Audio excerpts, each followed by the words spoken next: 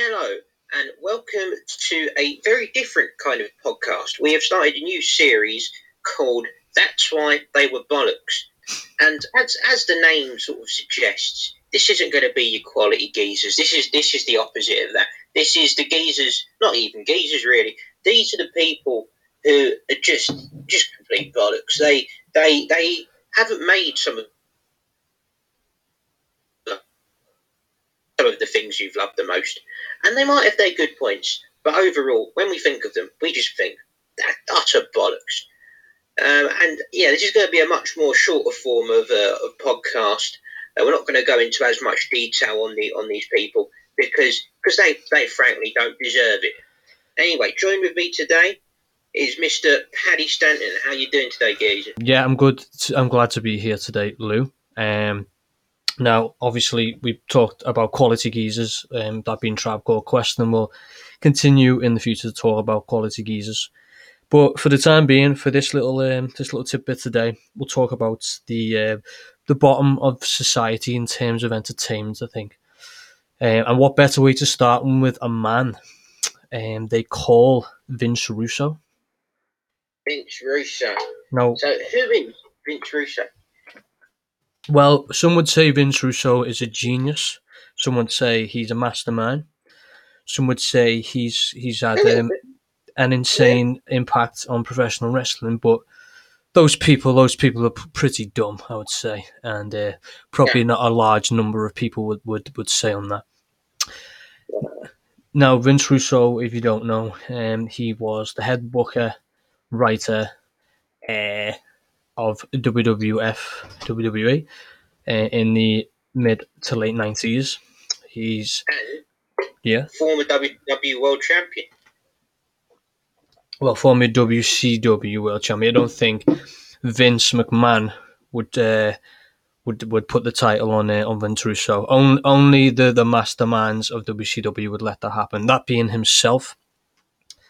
Now, what's your because a lot of people have it. He's quite a polarizing figure in the professional wrestling industry, Vince Russo. What are your sort of thoughts on him? What are you?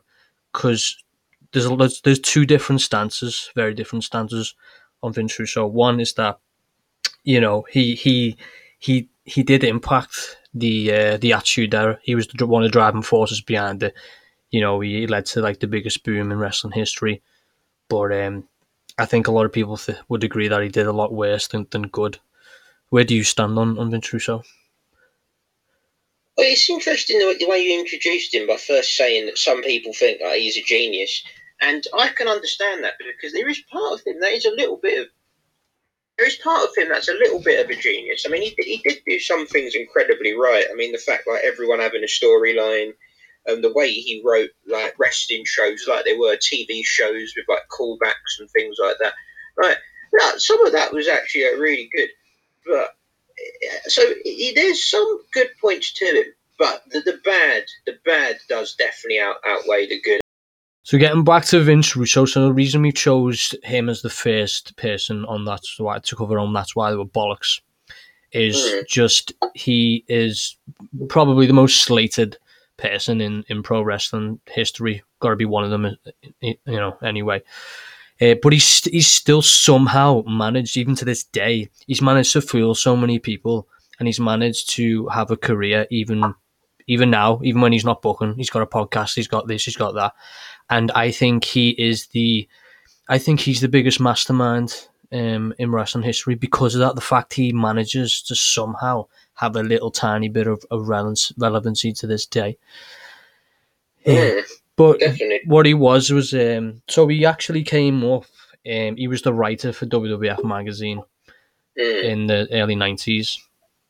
Now, what happened with the WWF at that point was they were going through a bit of a crisis. Now, the reason being is the Monday Night Wars had just hit, so WCW had just formed. They were starting to get some traction. You know the whole 9 yards of the Monday Night Wars. Everyone does. Well, you should do by now. But what was the problem was in WWF at the time, in the mid-90s, their product was at like an all-time low. They had so many bad characters, like cartoon characters. crowds were dwindling, and so much so that they hit a ratings low of 1.8 in 1996. So have they got lower than that to this point? Have they? Is that their all-time low still? I think that's still their all-time low now. Like, I think they've definitely gotten close. And to be honest, their ratings at the moment are like similar, so they're all like around that sort of 2 point something. So our man Vince, he can. That's the thing with Vince Russo. He was credited as increasing the ratings. How he did that was with sort of car crash television. So, because he was the writer of the WF magazine, he was introducing, like, he was actually writing storylines like in the magazine on what he thinks would be good on the product. So Vince McMahon like took notice of this and was like, okay, we need something new, some ideas, some fresh ideas, something we've never seen before, something that can basically get our ratings back up and we can challenge WCW again. And Vince Russo's idea of this was like Crash TV, basically, massively inspired by the Jerry Springer Show. So a lot of swerves, sort of like heel turns, for no reason. A lot of profanity, so sexuality. We can list off the amount of sexual characters. So Goldust, we have Val Venus, a porn star. We have the Godfather, a pimp. These are all brilliant Vince Russo ideas. Did you have a favourite character in that ilk? I quite like the Godfather. The Godfather was a geezer. He was Mark Henry. I suppose you could throw him in there as well. The old sexual chocolate. Just sleeping with old women. Never forget Vince Russo booked Mark Henry to basically bang a 80-year-old woman at that time in Mae Young, and they then they gave birth to their baby, their Hand. So when they gave birth to Hand, it was a legendary moment in not even in wrestling, but in life itself, that a couple, an interracial couple, someone who's 30 years old, one who's 80 years old, interracial couple, first ever time, gave birth to a Hand. And this is just one example of the genius of Vince Russo. I still don't get that to this day. I still don't understand. Was that a pun? I don't. What is he? No, I just think it's genuine, like, just stupid. Like, a lot of his storylines, like, were just stupid. So, like, they had no.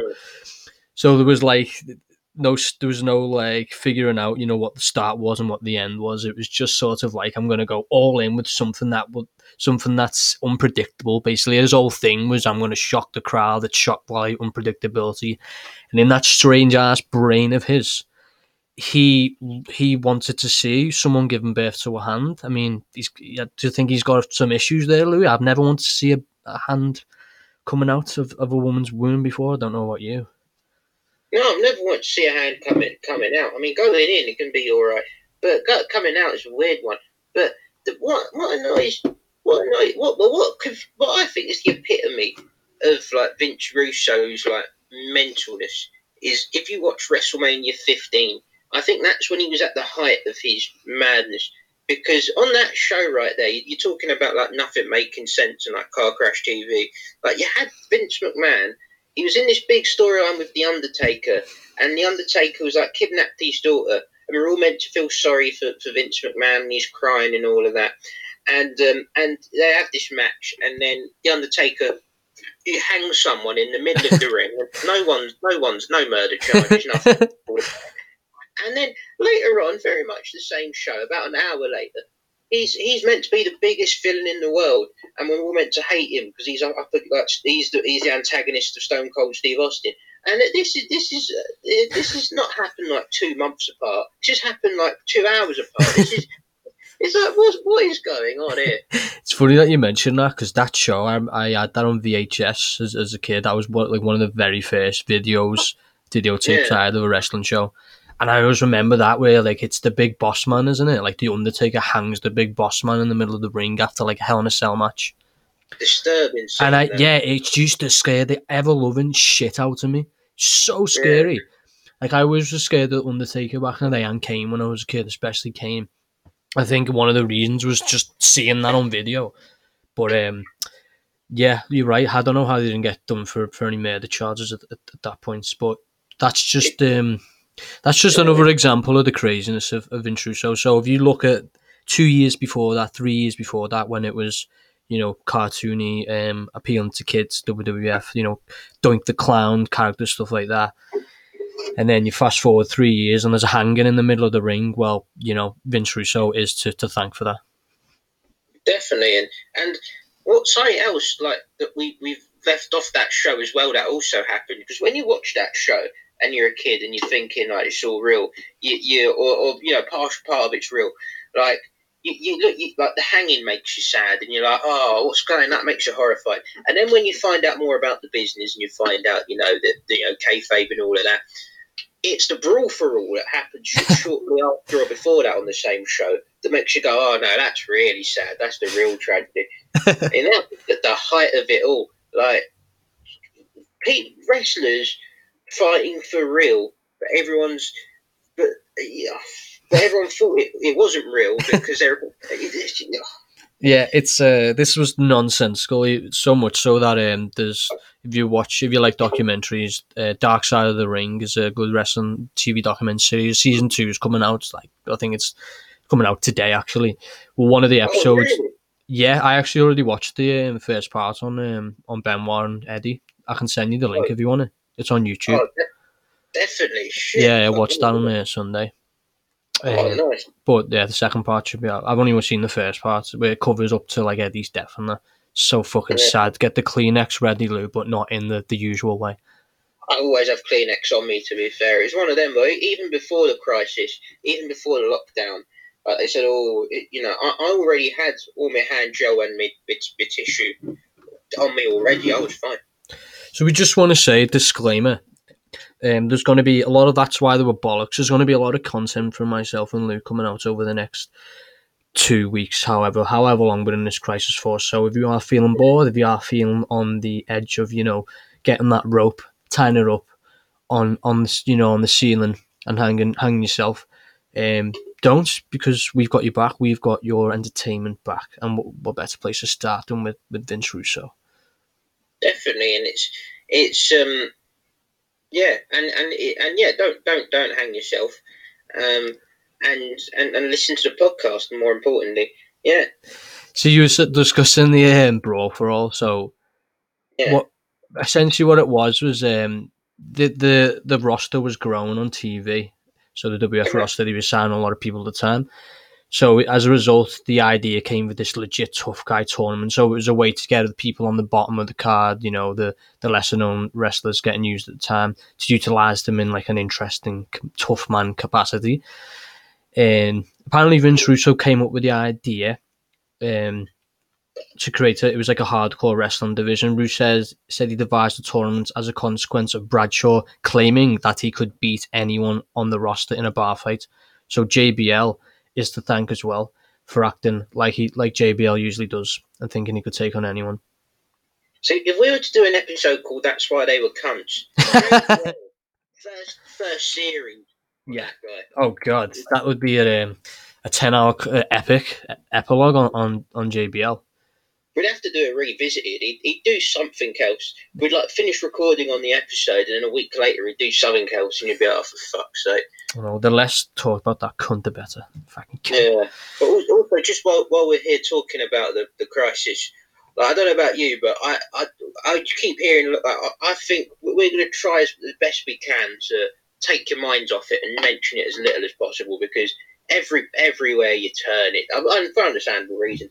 Everywhere you turn, it's just it's all about it. I'm glad we're going to give you some solace from it. Yeah, I'm glad you're on the same page. We're on the same page there, because I even had to say to my girlfriend the other day, I was just like, can we just stop talking about it for a bit? Because it's just like, I remember I was in work one day last week and it was all anyone was talking about, and I thought I was gonna I swear I just wanted to throw myself out of a window. I was just like, I can't wait to get home and not talk and not hear anyone talk. Because, like you said, make sure we're going to population now. No, I'm glad I am. So the brawl for all essentially was, it was a match. So it was basically like it was like a boxer. It was their idea. So they wore boxing gloves, and it was their idea of a real fight. They treated it like it was boxing rules and boxing matches. So this is in a pro. Real, though. They were beating the bollocks off. That it was real, but it was people thought it was fake because it was in a fake sport. You know, the logic. What was he thinking? What was he thinking? Yeah. He was trying to get in on the UFC. I reckon that's what it was. Oh God! So apparently, each match consisted of 3 1-minute rounds. Whichever wrestler connected with the most punches per round scored 5 minutes. In addition, a clean takedown scored 5 points, and a knockdown was worth 10. If a wrestler was knocked out, the match ended. The matches were scored by ringside judges, including Gorilla Monsoon. Like, why do we want to see this shit in wrestling? If we wanted to watch boxing, we'll go and watch boxing by real boxers. And talking of like Vince Russo sort of being a mark maybe for like that's and it'll be a fun drinking game. Every time we say the word mark, have a drink. But bro, being a mark for the shoot, you don't understand. That is what they don't understand, bro. But so Vince Russo loves the word bro, and in every single sentence that man speaks, he will say the word bro. It's like he will say the word bro, and here is what they don't understand. Yeah. So there is little Vince Russo nuances that if you never heard his voice before, you probably remember it now. You probably have heard him because he's the guy that says bro in every single sentence, and it gets to the point where you want to tear your hair out a little bit. I think definitely he's the opposite to Barney. When Barney does it, it's charming, right? But he's the opposite to that. But So talking of Vince Russo integrating like sort of fighting into wrestling and not turning out well, he wanted to put the WCW Championship, I believe, on Tank Abbott, who was a MMA fighter, with not even a really great MMA fighter, to be honest with you, but he was in an episode of Friends, so he wanted to put the title on him. Oh yeah, you know what I learned as well today before Louis. Apparently, Dave Meltzer, he judged the very UFC 18 in like 97 or something. I think it was. He was the very first judge. He was a judge on UFC when they first had judges. Oh really? That's mad. It's an interesting tidbit. Yeah. Shit, that's mental. Mm-hmm. Yeah. So the Brawl for All was apparently Jim Cornette said it was the stupidest thing WWF has ever done. So, you know. It is. You can't talk about Vince Russo without talking about Jim Cornette, like, is it? Yeah, it's the greatest love story ever told. Jim Cornette is a fascinating one because he could end up in both categories. He could end up in that's why they were quality and that's why they were bollocks. Yeah. He's a very polarizing person in a very different way. In a very different way, because he's more of like he's a historian and he respects he's come from the business since he's been in since he was a kid. He's about the pure wrestling aspect, technicality, and then Vince Russo, and he's like from the South of America, like really like hillbilly South type. Yeah. And then Vince Russo comes along. So this is when Jim Cornette was like one of the bookers, one of the writers. Vince Russo comes along, the polar opposite of Cornette. So he's from New York. He's got that New York bro accent. He's changing the business with Car Crash TV. It's getting away from all the technical aspects of the wrestling what it was brought up on. And then you get them in a room together, and Jim Cornette wants to physically kill Vince Russo anytime they're in a room together. So if you get the chance, just listen to a Jim Cornette shoot on Vince Russo. Speaking of ballless, gutless pricks, Vince Russo. Hello, Vince. The ballless, gutless prick. Do you know how he quit the WWF? I think with Russo as well, he's a bit. I don't know. He comes across as a bit more brain dead. Like I don't know. Like the angles that he's booked when you hear him in interviews and stuff, you're like, yes, that makes perfect sense. It's not very intelligent, man. I don't feel. But yeah, I mean, there's so many. So like, there's so we've just covered there. Like, obviously the Attitude Era. Now, he did have his good. So what it was Vince Russo. He had Vince McMahon. So Vince Russo he was the head writer. He got made the head writer on Raw from like 97 all the way till 99. So he was there writing when Stone Cold was coming up at his peak. The Rock was coming up. Or DX morphing into, what they did. But he had Vince McMahon there. So Vince McMahon, everyone used to say he was the filter. So Russo would bounce ideas off him, as stupid as they may be, and then as good as they may be. But Vince would be there. Vince McMahon would be there to filter him.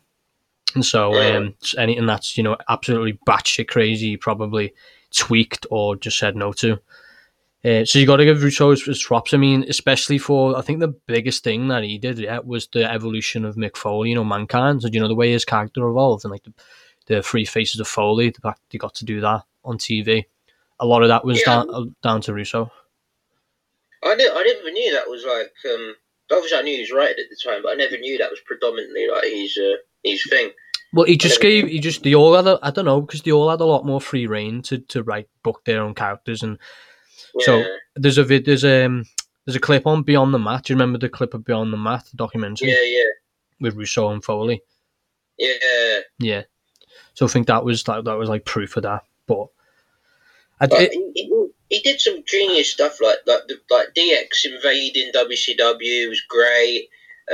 Like the This Is Your Life, like the Rock and Sock Connection stuff. Like there's a reason it was like the golden era. It was that for a reason. Something like a lot of it was hilarious. Yeah, and then next thing you know, a geezer's getting his penis chopped off on live TV. I chop it, your pee.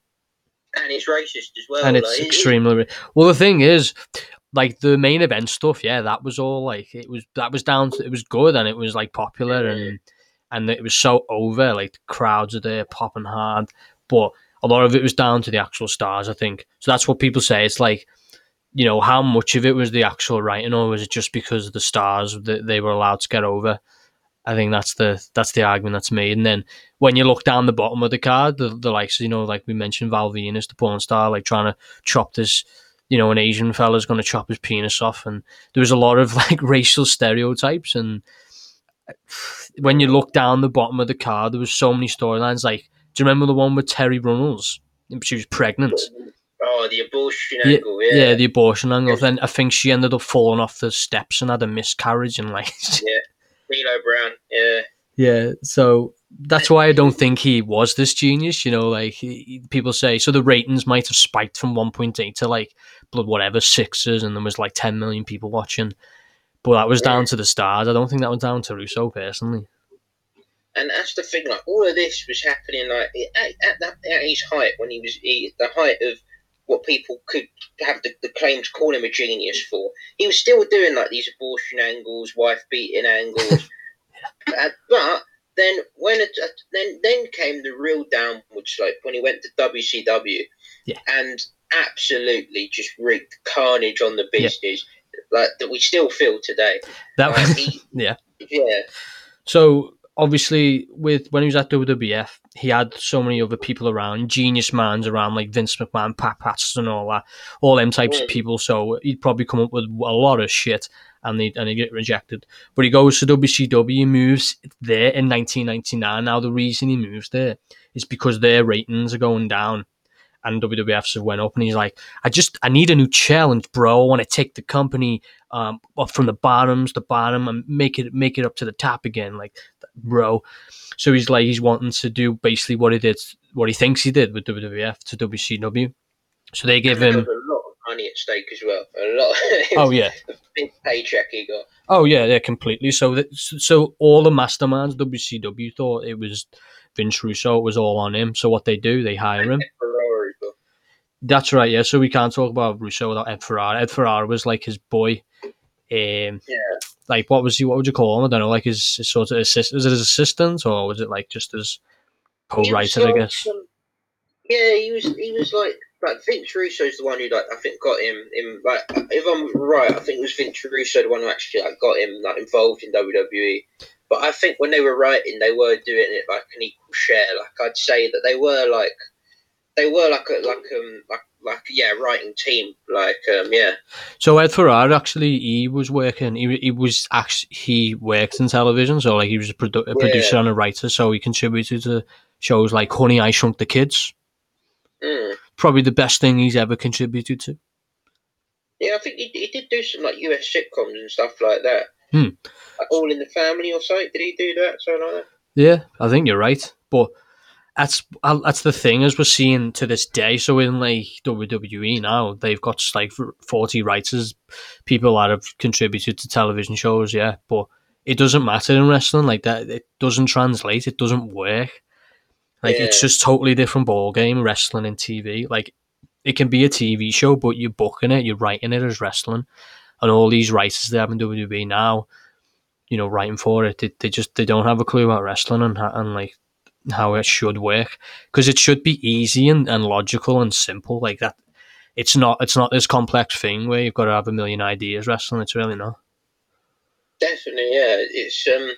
It's one of them, man. It's just the tragedy is we actually did have like a real wrestling fan who was, going to become a writer in Patrice O'Neill, and then sadly he's well, he didn't wasn't a writer for very long, but sadly he's also no longer with us. So Wasn't he there like a day? yeah, I was about to say my argument doesn't really hold weight. It was like, oh yeah, he was going to be great, then he died. He wasn't there very long anyway. No, Yeah, because you couldn't. That's a whole different ball game. Freddie, I Freddie. wanted to make that there a sad bit to the story.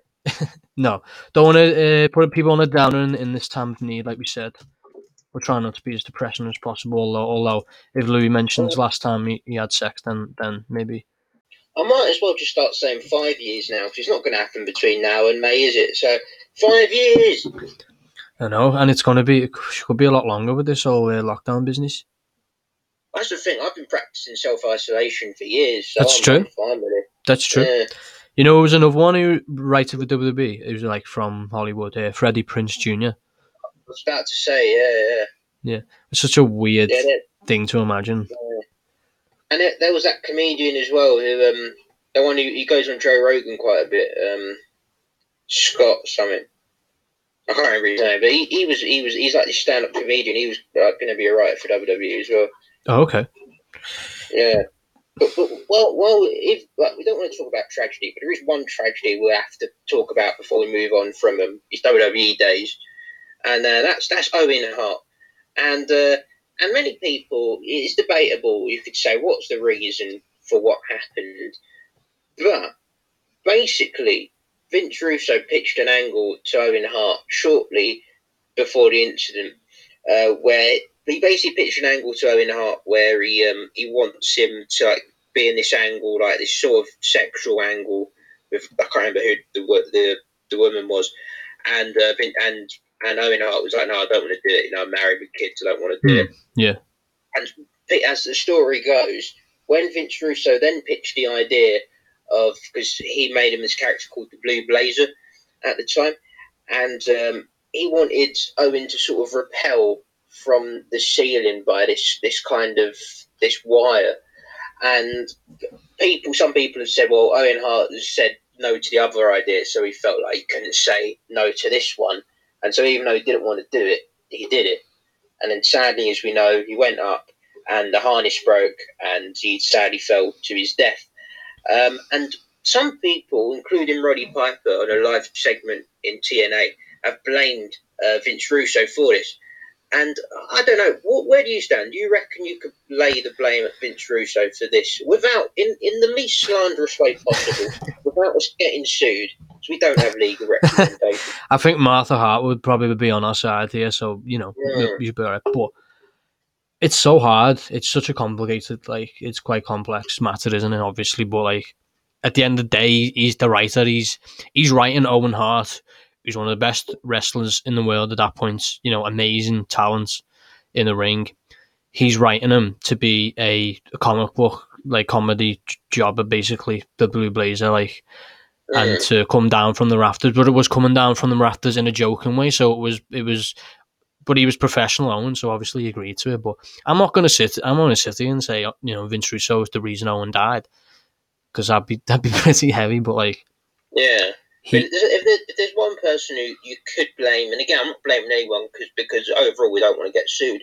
But the most likely case you could say is the people who did the harness, because that's ultimately what went wrong. If this went off without a hitch, and it would have been a great segment. That would have been hilarious if it had worked. but yeah, you could say what ultimately went wrong was the harness. But then you could get into who the people who hired them, so it's it's a complicated one. Very complicated, but I just say, look, it's Vince Russo's fault, not his death, but it's his shitty booking. It's his shitty booking again coming into play. Now it's not. He's not to be blamed for a death, but it shouldn't. He shouldn't have been booked that way. So it's just another example of of the genius that is him. Now another one. I remember, so like Russo, he got to WCW. It was like late 1999. One of the first things that he booked was so Jushin Liger. He was the junior IWGP Junior Heavyweight Championship. So this is how big WCW was. Yeah, they were like having titles from New Japan defended on their show. Then now, in the same night, Liger lost the title and regained it. The title reign isn't recognised by New Japan. The reason being is Liger lost the title to Juventud Guerrera, who's also a luchador, after being hit over the head with a tequila bottle. So I was mentioning those racial stereotypes before. There's another one. Well, and that's a convenient time to bring up, talking of like tequila bottles and just house-side objects. He had a proclivity for doing the stipulation, the pole match. The pole match. His favourite is Baby. It was his we had Dusty Rhodes in the War Games, we had Vince McMahon in the Hell in a Cell, and we had Vince Russo and the pole matches. He liked a good pole more than a local MP. He that's the closest we'll get to satire on this show. He everything, like, was it Judy Bagwell on a pole? Did you say Pinata on a pole? There was there was a special Judy Bagwell on a forklift. So he realised, how much of a hit his pole matches were. He loved a good pole, did Vince. He loved a good pole. Yeah. But then, what he discovered after that? His love of forklifts. His love of forklifts. I was about to say, Judy Bagwell on a pole, that might not have been a wrestling match, but that's probably like a very specialist category on a website. That very much be a porn fetish. But you've probably searched that before on Pornhub. If I went through your Pornhub history, you've defo trying to get pictures of Judy Bagwell. Well, I mean, if you can find them. I know what the logo for this show is. Judy Bagwell on all fours. If you try to do that on Photoshop, I think they just cancel your account. But they he used to ridiculous. The Viagra on a pole. Did you mention that as well? Oh yeah, that's right. One of the all-time classics was the Viagra on a pole match. Yeah. Just ridiculous. He would do stuff like the whole way, like Bret Hart came over, and I mean, when he came over, they kind of already messed him up. But he didn't help. He continued the mismanagement of Bret Hart into his WCW run. Oh yeah, like hands down. He didn't know what to do with his talent as well. So like that was another thing about Vince Russo. Like he had. So this is him with all the reigns. He's booking all these absolute ludicrous matches, like Viagra on a pole. Like what's that got to do with wrestling? What's Viagra got to do with wrestling? But then there's also like the talent aspect of it, like managing talent and that sort of thing. So his first run, so he had 2 runs as WCW booker. His first run, I think he lasted like 5-6 months. Yeah. Because there was so much stuff. I mean, do you remember the one with Ric Flair and he got sent to the insane asylum? See, that's the thing. I didn't watch it at the time, but I have heard about it. Yeah. Yeah. So he sent Ric Flair to an insane asylum. You've got the greatest wrestler of all time on your roster. Yeah. And you're sending him. We'll be doing an episode about very soon. We will, and he won't be on a bollocks episode, believe you me. No, he will not. No, he's not, because he's got a big pair of bollocks, but he's not bollocksy as a person. Exactly. If we talk about his personal life, then it's up for debate. But when it comes to his work, one of the greatest.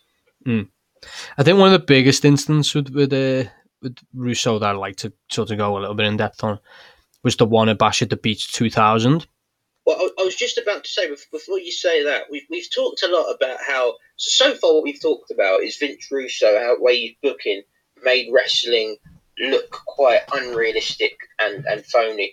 But the worst thing that he done was actually tell the audience this is not real. That he didn't just book stuff that was unrealistic. He blatantly just went out and just said to everyone, right, everything you've watched, right, that didn't happen. Oh yeah, this thing's real, but all of that's just all bollocks. Goldberg refused to follow the script.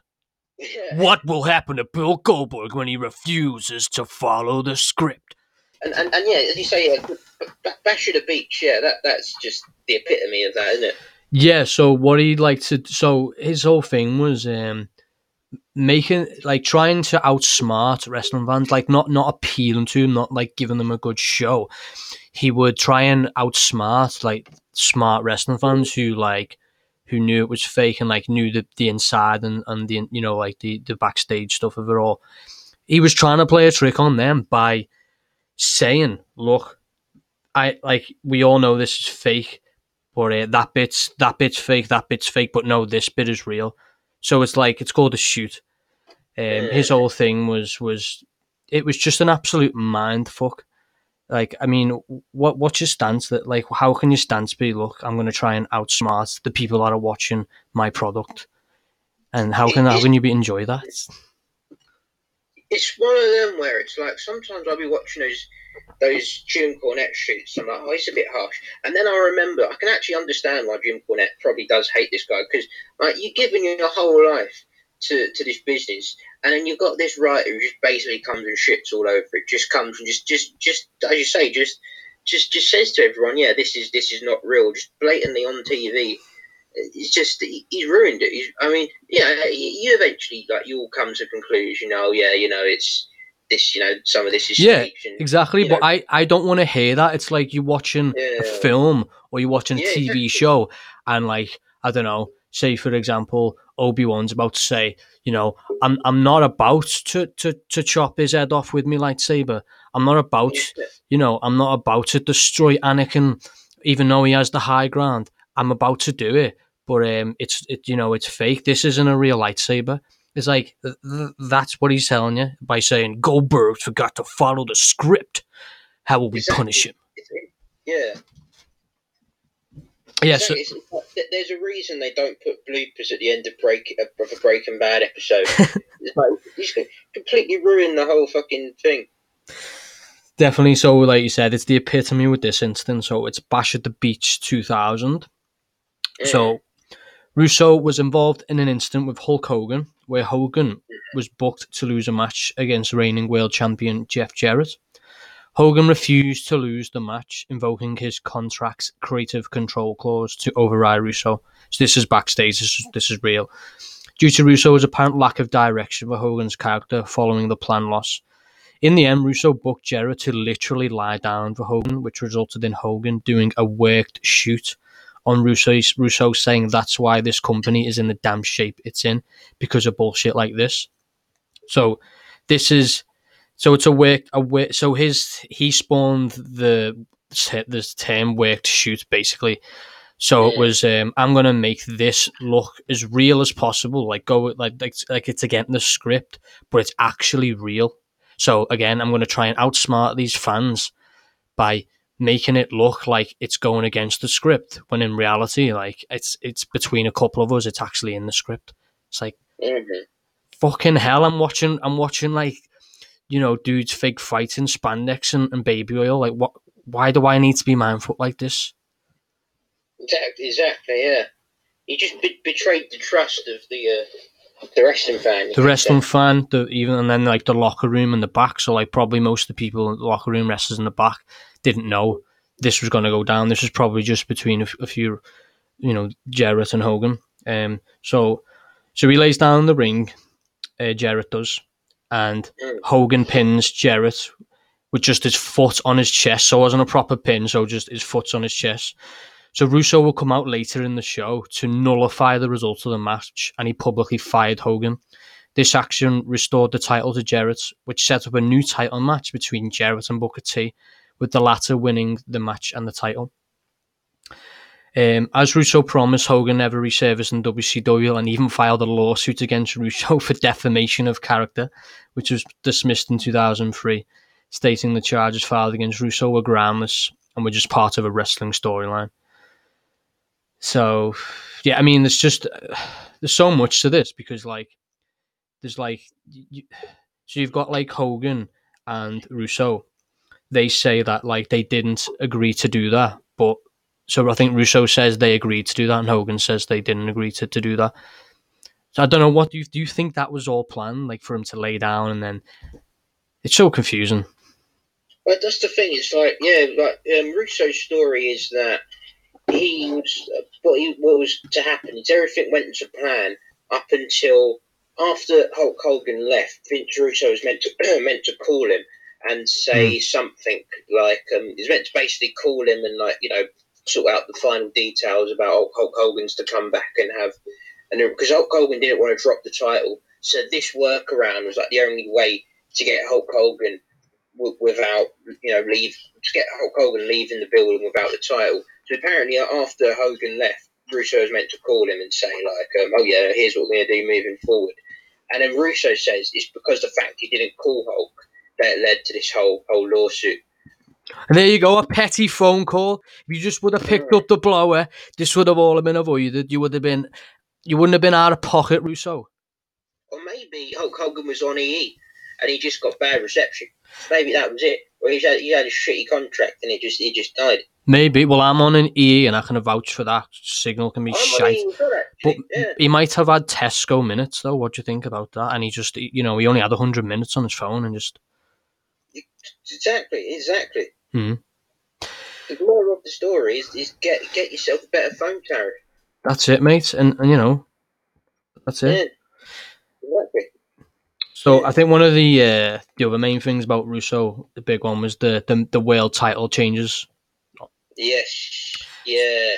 So like a wrestling world title, it's supposed to be, it's not a real world title, like a say a UFC, heavyweight championship or whatever, like but you're supposed to protect it. It's supposed to be prestigious. You're supposed to have, like a champion that's worthy of being called a champion, and he's important because he's had the belt and no one can take it off him. The likes of Ric Flair and Hogan, and they held titles for years. And then Vince Russo enters the mix and again completely goes against the grain, against the tradition of wrestling, and he hot shots the title. I think there was 28 title changes in like 3 weeks at one point. It's something like that. I think there was like 25 in a year, or it was ridiculous like that. It was some of the people he's put the title on include Scott Steiner, which is a bit mental, but it's all right. Fucking David Arquette, the actor that was with Monica from Friends. People. Yeah. He did well for it. To be fair, apparently he's a lovely guy. Apparently, nothing bad about the geezer. Apparently, he gave all the money he made from his run to charity. So he did. He was a nice guy. David Arquette's not bollocks. He's also a wrestler now. I don't know. He's got a documentary coming out because he's been doing like independent wrestling. So fair play to him. Yeah, that's the thing. Yeah, he loves wrestling. Like he was a wrestling fan, so you can't hate on. And he didn't want it. He didn't pitch for it. But it was because he was in this film called Ready to Rumble, and it was basically like promotion for the film that they did it. So yeah, but it's terrible. It's not even a case of who held it. It's more along the lines of like how many days they held it for.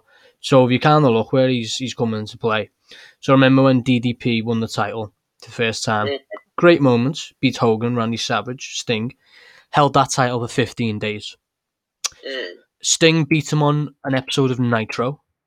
So it's another thing. So with wrestling, belts, titles changing hands, they should normally change hands on a pay-per-view. You build up the match, the feud, you get people invested, bang, there's the match, give it to him on a platter, title change, big celebration. But oh no, not with old Vince, bro. Not with old Vince. It was changed hands twice on a Nitro for all we care. It's madness, absolute madness. So Sting had a less greater than 1 day title reign because Sting beat Diamond Dallas Page on an episode of Nitro, and Diamond Dallas Page won it back on the same Nitro. Kevin Nash then held it for 63 days. Randy Savage won it from him, held it for 1 day. Hogan then won it, 62 days. Long one for Vince.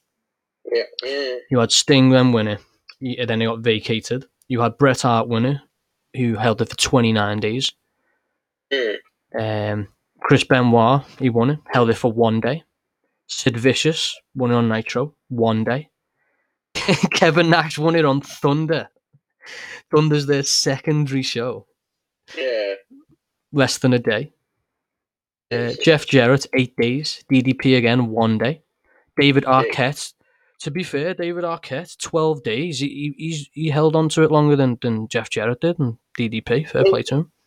He defended it, I think. He did have a title defense under his belt. Yeah, you're right. And I remember he lost it in the Triple Cage match. Jeff Jarrett, 8 days. Ric Flair, 7 days. Jeff Jarrett, 1 day. Kevin Nash, 8 days. Ric Flair, 1 day.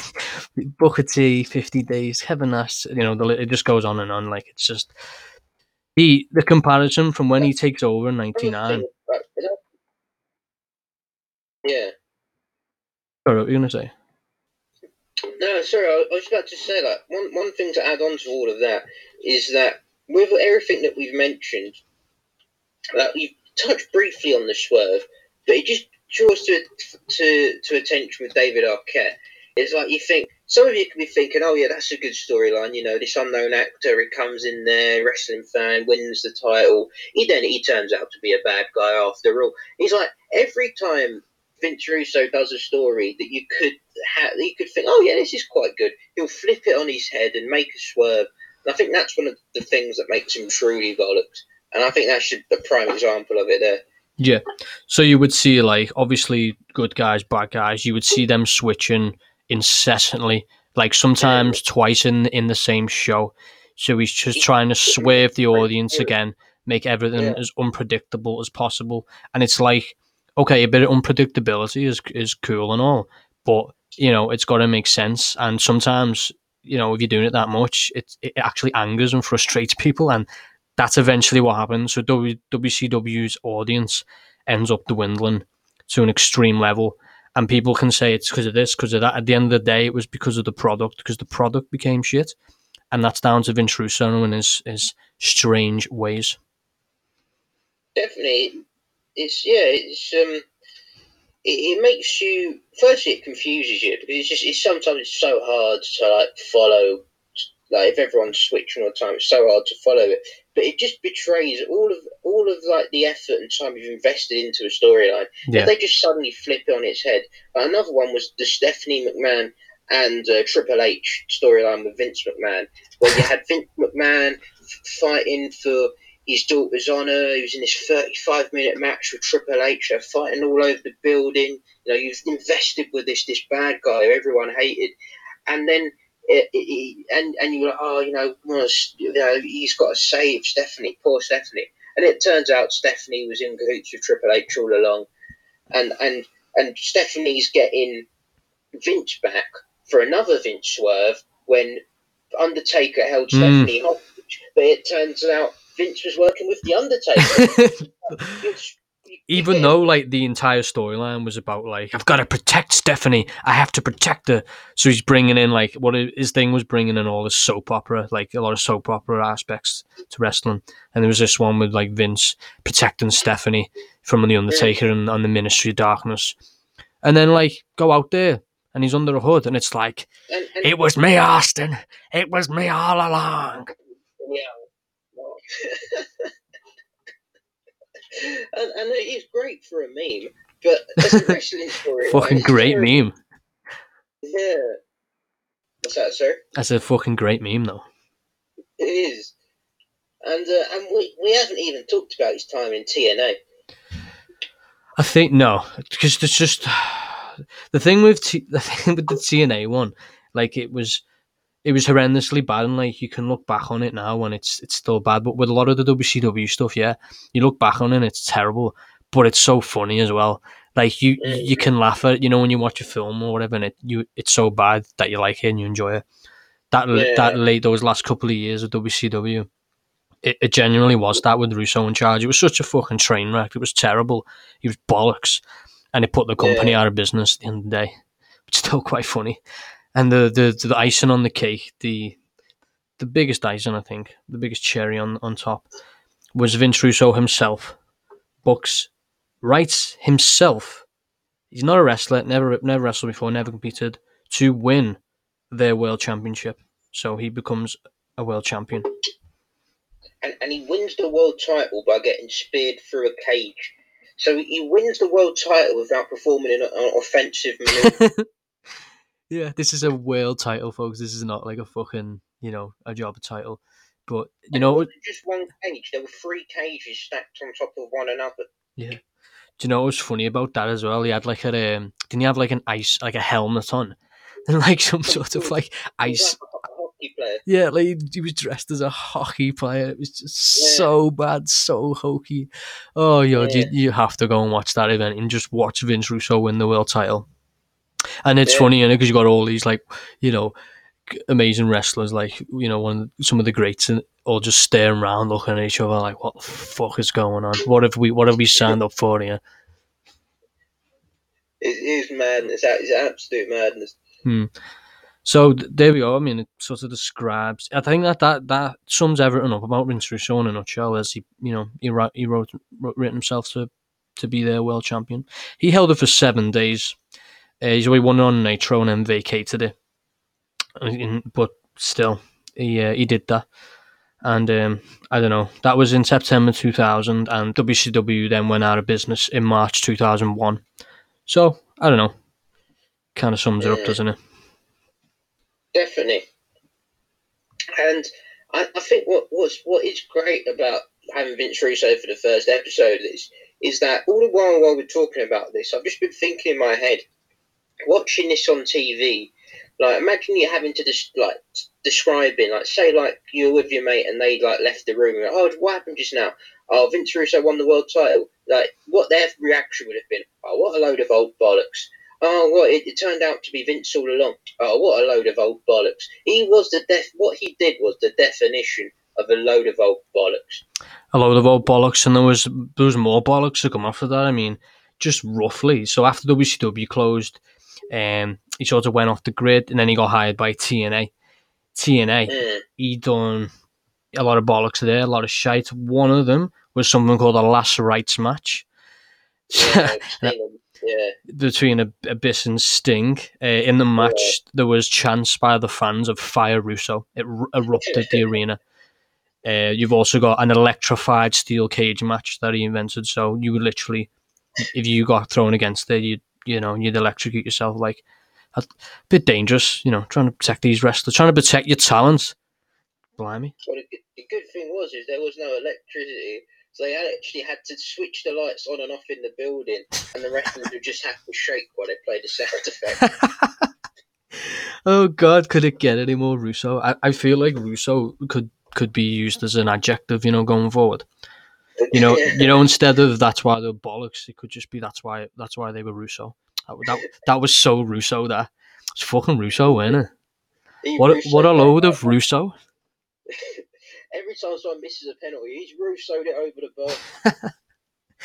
And my favourites, I've got big Russos. And probably the worst one of all is, do you remember the reverse battle royal? Oh shit! So that's the thing. There was that was stage 1 of the tournament, wasn't it? Yeah. Yes. There was more bollocks on top of bollocks. So the basically, the rules of a battle royal. Everyone knows a Royal Rumble. You toss you start in the ring. People come down, and you toss your opponents over the top rope. It's simple. But oh no, not with Russo. He Russo'd it, and he reverses the match and creates a reverse battle royal. So you start on the apron of the ring, and then you have to toss your opponent into the ring.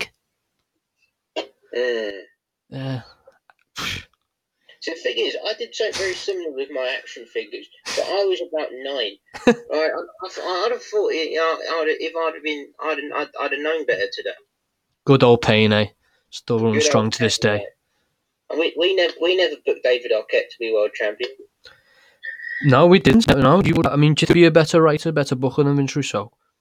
I think so. There was many times I was tempted. My Doctor Who figure. Should I book David Tennant to have the world title? And I said no. It wouldn't make any sense. Stick with the Ice-T stuff.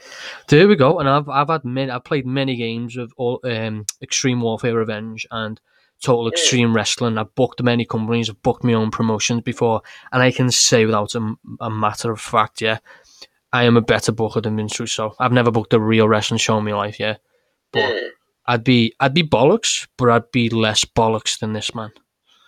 Definitely. But yeah, I mean, somehow he lasted like 6 years in TNA as a head creative writer.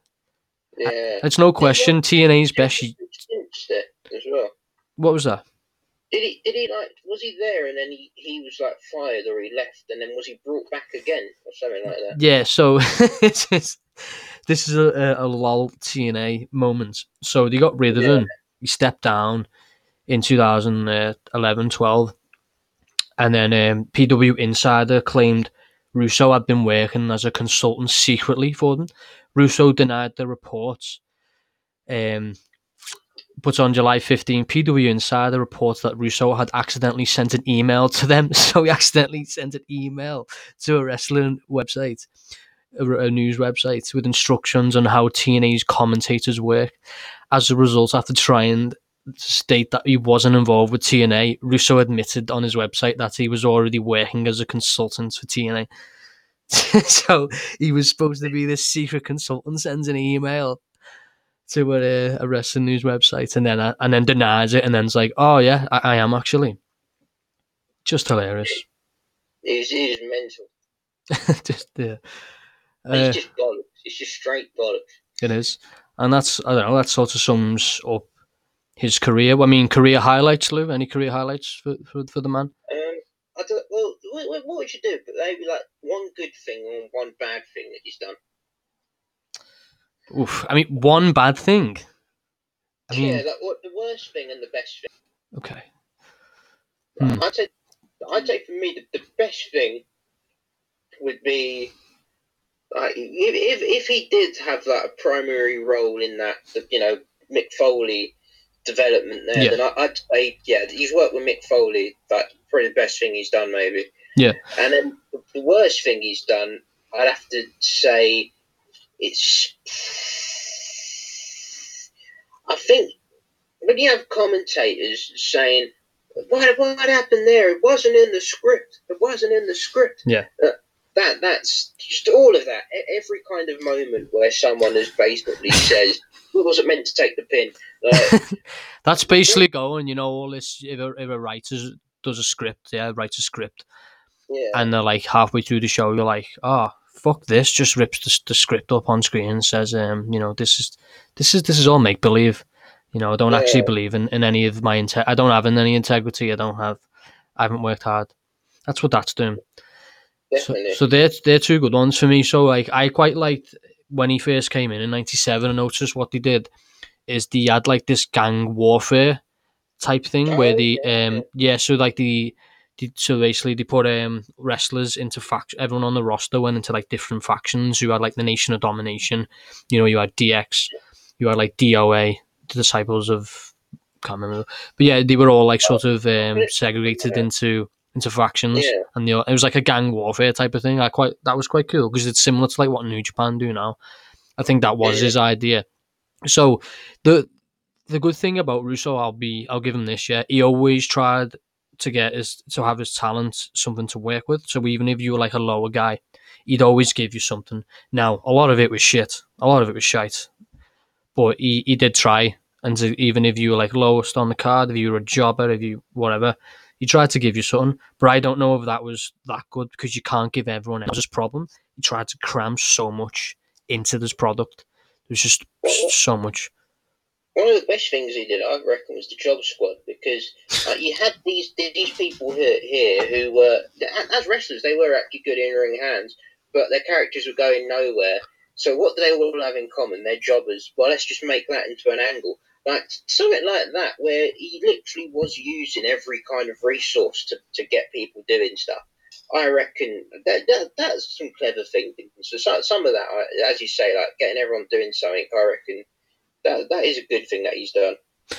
Definitely. Now, the worst thing I think he's done, it might not even have anything to do with... I mean, it was on the product, but it's more of like a personal attack. So what he did is him and Ed Ferrara, his boy, they were on WCW television, and they proceeded to mock JR, Jim Ross, and put Ed Ferrara was basically mocking him. He was at the commentary table, and he took the piss out of JR's Bell's palsy, started speaking like this, his mouth is here, man. Oh, good old JR. Oh, God, it's a slobber knocker. He was doing all that, had like a little hat on. He's basically, so mocked him completely, but he'd just been like diagnosed with Bell's palsy. He had like basically a stroke. So he's like, because it's the competition at the time, he's like, okay, go out there, just take the piss out of it. A man that nearly died, go on. Yeah, I completely forgot about that. That's a good one there. It's probably the most distasteful thing in wrestling. I mean, that's probably a hard thing to say, still, but one of the most distasteful things that's ever been done. So if you get a chance, look at that, because it's fucking. Everyone knows JR, but you probably don't know that WCW took the absolute piss out of him on air. It's one of them where even the co-commentators at the time where it was happening, they could even tell, oh fuck, this is bad. This is very bad. I'm a bad man. But yeah, as we wind down, Lou, Vince Russo, then what do you think, geezer or a bollocks man? Well, I would not call him a geezer. I mean, I'm happy he's found religion and what have you. Good luck to him. But no, he's not. He's a load of old bollocks. I would agree. I think on the bollocks scale, he is. I think he's a hairy watermelon, and that's like the biggest bollocks you could get. I think a hairy watermelon. That's my rating of Vince Russo. Definitely. So yeah, that was our first. That's why they were bollocks. So join us next time. I'm sure we'll cover some other hairy watermelons, maybe some clean shaven peaches or plums, but it won't be a bit big of a douche as Vince Russo, but they might be. So just stay tuned especially for the scale. Stay tuned for the scale. Definitely, as long as the world's been around, there has been bollocks, and there will continue to be so. I know. And I've got two right now. Whoa! I think I have two. I don't know. I've not used them in a while. Right. So well, yes, and catch us on. That's why they're a quality as well for the next Tribe parts, because they're coming soon as well. Definitely. So see you later. Peace out.